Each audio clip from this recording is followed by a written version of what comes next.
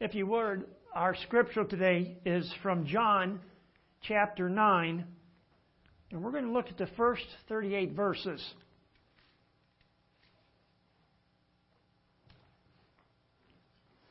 A great story from the New Testament, been told over and over throughout the ages. It's a favorite story of a lot of people, but it's about a man born blind who receives a sight. Now, as Jesus passed by, he saw a man who was blind from birth. And his disciples asked him, saying, "Rabbi, who sinned, this man or his parents, that he was born blind?" Jesus answered, "Neither this man nor his parents sinned, but that the works of God should be revealed in him. I must work the works of him who sent me while it is day. The night is coming when no one can work. As long as I am in the world, I am the light of the world." When he said these things, he spat on the ground and made clay with the saliva, and he anointed the eyes of the blind man with this clay. And he said to him, "Go wash in the pool of Siloam." So he went and washed and came back seeing. Therefore the neighbors and those who previously had seen that he was blind said, "Is this not he who sat and begged?" Some said, "This is he." Others said, "He is like him." He said, "I am he." Therefore they said to him, "How were your eyes opened?" He answered and said, "A man called Jesus made clay and anointed my eyes and said to me, 'Go to the pool of Siloam and wash.' So I went and washed, and I received sight." Then they said to him, "Where is he?" He said, "I do not know." They brought him, who formerly was blind, to the Pharisees. Now it was Sabbath, and when Jesus made the clay and opened his eyes. Then the Pharisees also asked him again how he was able to receive his sight. He said to them, "He put clay in my eyes, and I washed, and now I see." Therefore some of the Pharisees said, "This man is not from God, because he does not keep the Sabbath." Others said, "How can a man who is a sinner do such signs?" And there was a division among them. They said to the blind man again, "What do you say about him because he opened your eyes?" He said, "He is a prophet." But the Jews did not believe him concerning him, that he had been blind and received his sight, until they called the parents of whom he had received his sight. And they asked them, saying, "Is this your son, who you say was born blind? How then does he see now?" His parents answered them and said, "We know that this is our son, and that he was born blind. But by what means he now sees, we do not know. Or who opened his eyes, we do not know. He is of age. Ask him.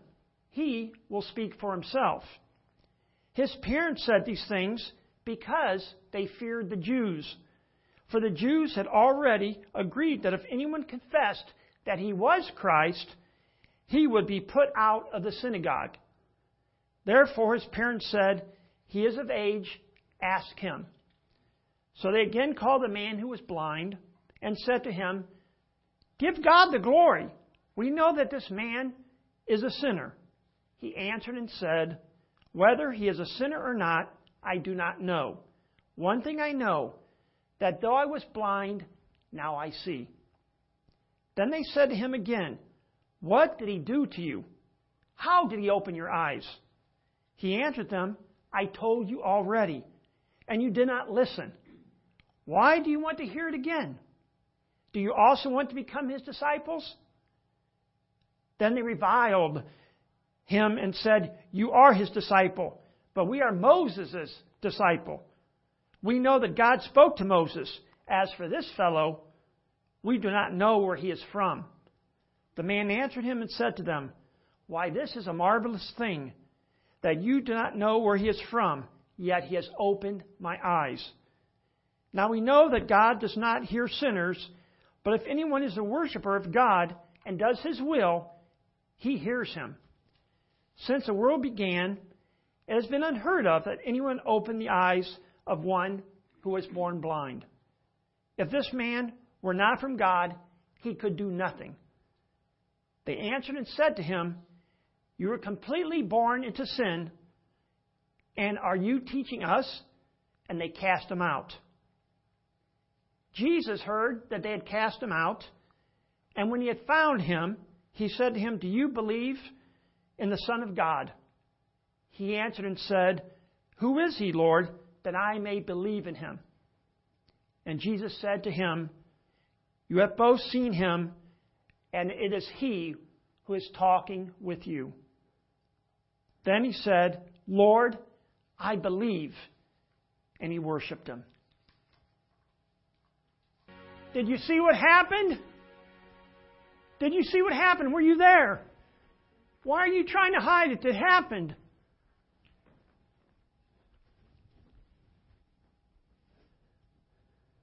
It started out like any other day. I was out in the streets of Jerusalem, like I always am. Oh, come on now. Don't any of you be so judgmental or shocked by this. There isn't really any other way for a blind man to get food or get some money. And there's plenty of us out there trying to do this. All we're hoping for is just a little bit of charity. You'll find us everywhere in Jerusalem, along the doors, the doorposts, along the steps, anywhere we can fit in a crack.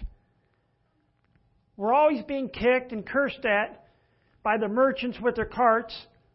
It's just how it is after all. Of course, I heard of the rabbi called Jesus. All kinds of stories were circulating about him. Some said he was demon-possessed and a Samaritan. Some even said he was the Son of God. I have no way of knowing. I never met this man. Never met him. I could hardly even imagine what he looked like since I couldn't see. I couldn't imagine he would ever crouch down to someone like me either. Especially when I'm sitting there among the rubbish and the dogs that are also begging for scraps. But the commotion and the bustle all around me meant that he was coming near. There was a buzz and a chatter. All kinds of opinions being loudly cast. Sometimes it was heatedly. I could hear people arguing. The noise grew louder and louder until I reckoned that Jesus was getting close. Almost within touching distance. Perhaps I could say spitting distance. That's the way people often let me know how close they were to me. And then Jesus stopped. I may have been blind, but I could always sense when someone was near me. My first reaction was to crawl away under the nearest cart. Especially when I heard his disciples say to him, "Rabbi, who sinned, this man or his parents, that he was born blind?" Boy, as if I heard that question over 1,000 times in my life. I don't know what it's about, these religious types, but whenever they get near me, they seem to treat me like a theological problem rather than a human being. If I had a shekel for every time they talked about whether it was my sin or my parents that led to my disability, I would be very rich by now, but still blind. I was already geared for another usual discussion over my head. I imagined some learned debate about the evils of the world, and then when the point was made, the crowds would move on away from me. But this rabbi said something completely different that no one else had ever said. He said loudly that everyone could hear. He said this: "Neither this man nor his parents sinned, but this happened so that the work of God might be displayed in his life." Now my ears pricked at this point. This was a completely new approach to my problem. He said some other things as well, but I didn't really understand them. Something about doing the work of Him who sent me. Something about being the light of the world. I have always been in the dark. I didn't understand Him being the light when I knew nothing about what light was. I was so busy just trying to make sense of the words He was saying. Here was someone who didn't treat me for the first time in my life as a sinner, who believed God was actually interested, cared about me. Nobody had ever treated or said that to me before. And then, this Jesus, He spit. Not at me, but on the ground. I couldn't work out at first what He was doing. Usually the spit hit me in the face. But He touched me. And I could feel this warm, sticky mud on my eyes. And there was such a love and gentleness in His voice. And He said, "Go wash in the pool of Siloam." I honestly didn't know what this person, Jesus, was doing. But for some reason, because how He treated me, I felt I could trust Him. That I could trust Him. I couldn't even trust my parents. And if He said go, why should I argue? So I slipped away from the crowd as fast and as well as I could. I didn't want to be gawked at by everyone as if I was some exhibit or freak show. Fortunately, it seemed like the people wanted to keep following Jesus. So I was able to lose the people that were there in the narrow street heading down to the pool. I found my way down the slope into the valley until I reached the pool just inside the city gate, but I made it. As usual, it was a busy, bustling place, so I bet nobody there paid any attention to me as I dipped my hands into the cool, refreshing water. I kept them to my face and washed away the mud. What was I really expecting? Why did I really go through all this to get down there to do this? I didn't really know. But as I lowered my hands, praise God, I was suddenly aware of a light flooding in my vision. Light. Something I never knew. Something I never experienced. But now knew what light was. I blinked for several minutes. And then I got used to the fact that I could see. I saw a child there. I saw a lady over there. I could see. I really could. I could see the men standing around me. I could make out the details of everyone's faces, the texture of their clothes, the roughness of their hands, the dust on their sandals. My life had suddenly reached a new dimension. I'd never thought possible before. This Jesus, this man who said He was God, sent from heaven, healed me. And I thought that would be the end of my story. I didn't have to go back out into the streets to beg. So I went home. I wanted to tell everyone the good news. My parents were out at the time, but I went and found as many as the neighbors that I could. After all, I've known most of them since I was a little boy. Even though I couldn't see them, I could talk to them and listen to them and feel their touch. I knew how they spoke. I knew how they smelt. But now, I wanted to really see them. I wanted to really see them. I wanted to see their skin. I wanted to watch the joy leap in their eyes, to watch their faces glow as they saw me and saw what happened that I could see. Would they throw a party for me? Would they be so excited that they would hold me up and carry me around and cheer and holler and give praise to God? Boy, how I looked at joining in on this. But the reaction was kind of weird. Very soon, some of them had gathered around me. And while I was the center of attention, they weren't exactly talking with me, but rather about me.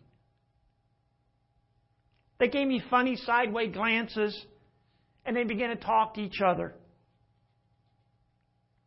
Some said, "Isn't this the same man who used to sit and beg like a dog for a bone?" I felt like waving my arms and shouting to them, "Yes, hello! Of course it's me." But I stopped myself just in time. It wouldn't have done any good anyways. I just watched. I saw for the first time with my eyes how people really were. An expression people give when they're angry or when they don't trust or they don't believe. I saw the look in the faces of people who thought I was an imposter, a confidence trickster. And yet I saw the hope in some who wanted to believe but couldn't quite work out what happened. I did my best to tell them, of course. The man that they called Jesus made some mud from the dirt and his spit, put it on my eyes. He told me to go to Pool of Siloam and wash. And so I washed, and now I can see. As far as I was concerned, the facts spoke for themselves, but not for my neighbors. The doubters turned to me and demanded to know where this Jesus was. And of course, I couldn't say. But why did Jesus have to answer them anyway? He had healed me. I was proof. And yet, I could clearly see we weren't getting anywhere. What I thought would be a celebration was fastly turning into an exercise in suspicion and cynicism. I was about to ask, where do we go from here? When an elderly man who lived across the street said, "People, quit talking to him. We need to now take him to the Pharisees." And on that point, every person agreed. So next, I was dragged in front of the teachers of the law. And you know what I did, don't you? I told my story once again. Jesus took some dirt, spit in the dirt, put it on my eyes, told me to wash in the Pool of Siloam. I did, and I could see. Again, can you believe it? A complete lack of unbelief. Oh, did I mention that this was all done on the Sabbath? It was no big deal to me. I was glad it was on the Sabbath. I was just glad to be healed. Come on, I was blind since birth. That was the best Sabbath I ever had. I mean, when you're in the gutter, one day is like any other. But the Pharisees had other ideas. They were angry. They were angry. Apparently, they knew all about this Jesus. And most of them had already made their minds up about him. One of them spoke up and said in a solemn, dreary voice, "This man is not from God, for he does not keep the Sabbath. He had no right to heal you on a religious day as this." Then there was a general murmur of approval of what he said, until someone asked the very question I've been thinking. How can a sinner do such miraculous signs as this Jesus? And so once more, I found myself, guess what? Surrounded by not of people, not so much talking with me, but talking about me.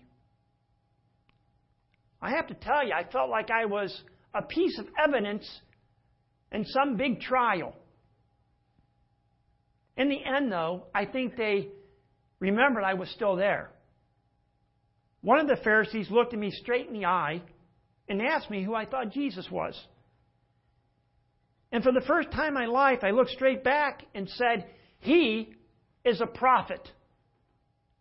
Maybe I was seeing too well, because the argument flared up again as to whether I really was the same person who had been born blind. Now they're trying to say it really isn't me, but a double. That's when they went and found my parents and brought them in before the Pharisees. Now remember, I hadn't had any chance or time to talk to my parents before this. As my mother was escorted into the room, she caught sight of me. I could see for a brief moment the joy and happiness flicker across her face. I mean, she's my mother. What would you expect? But then she and my father realized exactly where they were. Before the middle of the most powerful religious authorities in the country. And their expression soon turned into one of terror.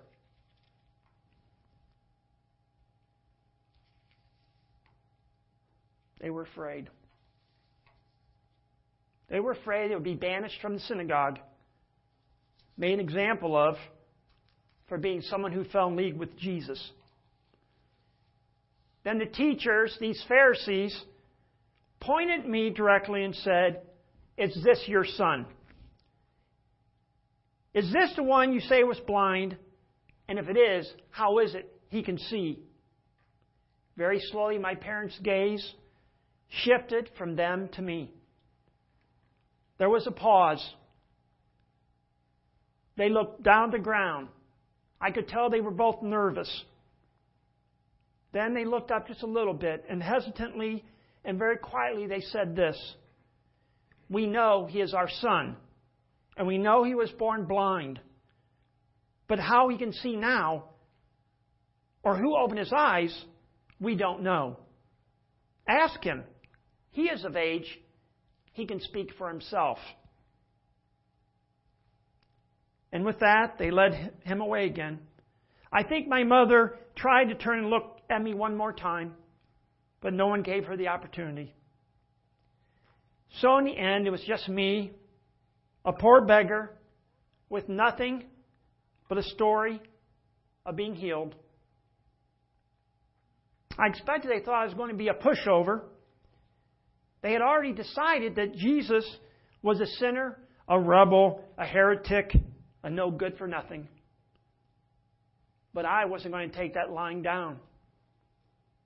I still remembered the warmth of his voice. I remembered the gentleness of his touch. I knew I had been in the presence of someone extraordinary and special. Someone who didn't deserve to be written off this way.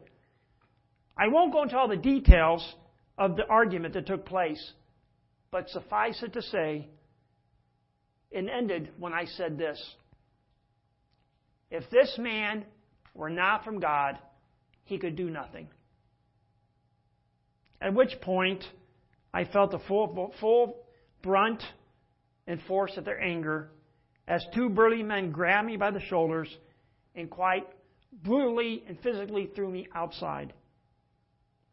And I just heard their parting shot. You're steeped in sin at birth. How dare you lecture us, you beggar? For a moment, I wanted to go back inside and ask them if they had a monopoly on goodness and truth. For the reality suddenly hit me. I was my own. I wasn't sure I had anywhere to go. Would my parents welcome me back? What about the reaction of the neighbors? And how, from now on, would I earn a living? I began to wander the streets, trying to make sense of all that happened. It had been a long and confusing day, and I couldn't tell what tomorrow would bring. All I knew that I wouldn't be going back out on the street to beg ever again. So now what? I must have been pretty lost in my thoughts because I didn't know someone came up to me until he placed his hand on my shoulder. I looked up, but I already knew who he was by the touch. Having been blind, I could always recognize someone by their touch. And no one had ever had such a warm and tender touch as Jesus. And there he was, again looking straight at me. I began right then and there to really understand who Jesus was. Jesus must have been reading my thoughts because when he spoke, the first thing he asked was, do you believe in the Son of Man? I think I knew the answer already, but I just wanted to make sure, who is he, sir? Tell me so that I may believe in him. And of course, Jesus told me. And he did it with the most loving smile that I have ever seen in anyone's face. And I've seen quite a few faces up to now. Then I knelt before him, not crouching toward him as a blind beggar in the marketplace, but bowed down before him as a worshiper, worshiping as a disciple before my Savior. There was nothing more to be said than, Lord, I believe. I believe. Whatever else my life would involve, it would from now on be based on following and serving Jesus. This Jesus, whatever the cost. As you might imagine, this Sabbath day changed my world completely. And as I've looked back over all that has happened, I've often thought about what it means to be blind. I'm so aware that so many faces of my friends are still in the street. They are still blind. They are still begging. Although we do try and help them as much as we can. But I ask myself, is being blind a greater disability than not seeing who Jesus is? Isn't it worse to be blinded by suspicion like my neighbors? Or fear like my parents? Or anger like the Pharisees? I reckon they're really the ones still stumbling and blind, walking in darkness. But not me anymore. That's why day by day, I'm still praying for them, praying that they will stop resisting the light that they could have in this Jesus who has changed my life so much. Jesus wants to shine in their hearts. Jesus wants to be their light. But that's enough of my story this morning. What about your story? Have you found the light of Christ in your life? Are you still resisting Him? Yes, I know from my own experience that you lose everything from letting Jesus into your heart. But the moment Jesus healed me, I lost my friends, my family, my security. But I can tell you that's all nothing compared to knowing Jesus as my Lord. And I can only hope, dear friends, that this is as true for you as it is for me.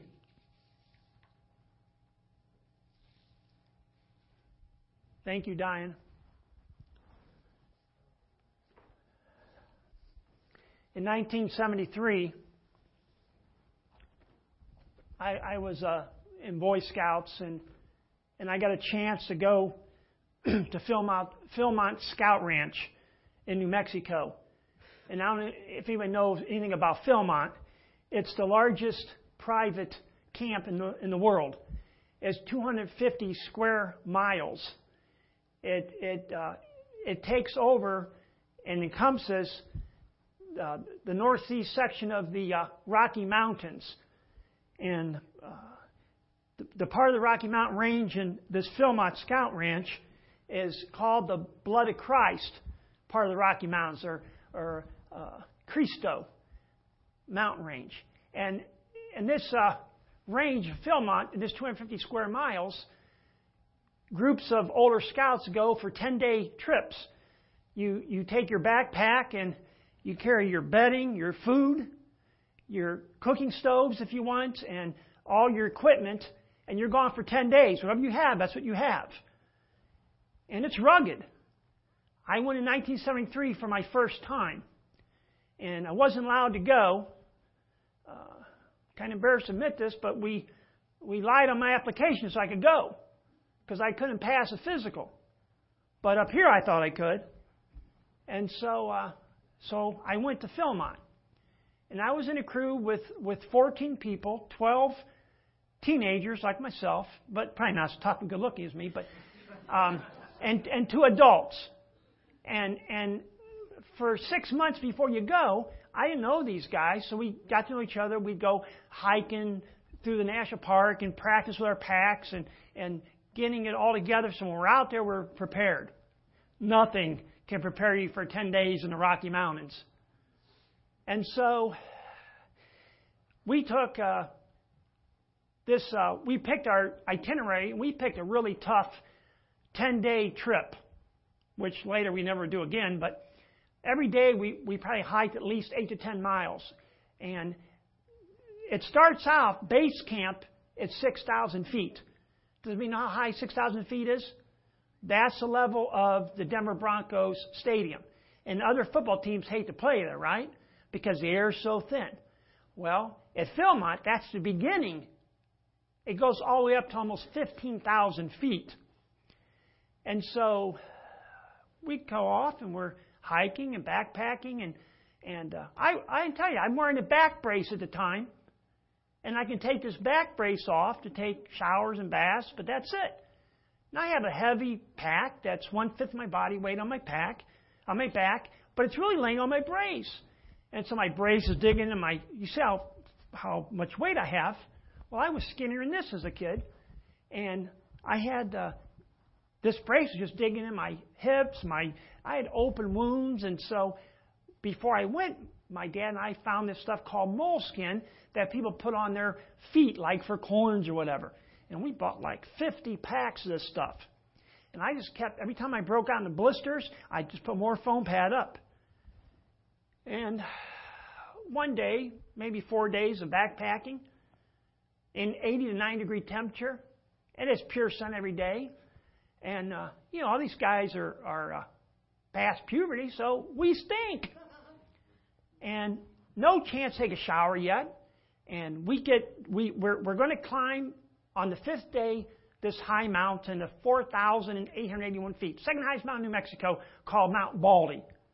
Do you know why it's called Mount Baldy? There ain't nothing at the top. It's bald. And so we got down to the bottom of the mountain, and we could see that. That's where we sleep. We eat lunch, and we're going to sleep that night and go in the morning.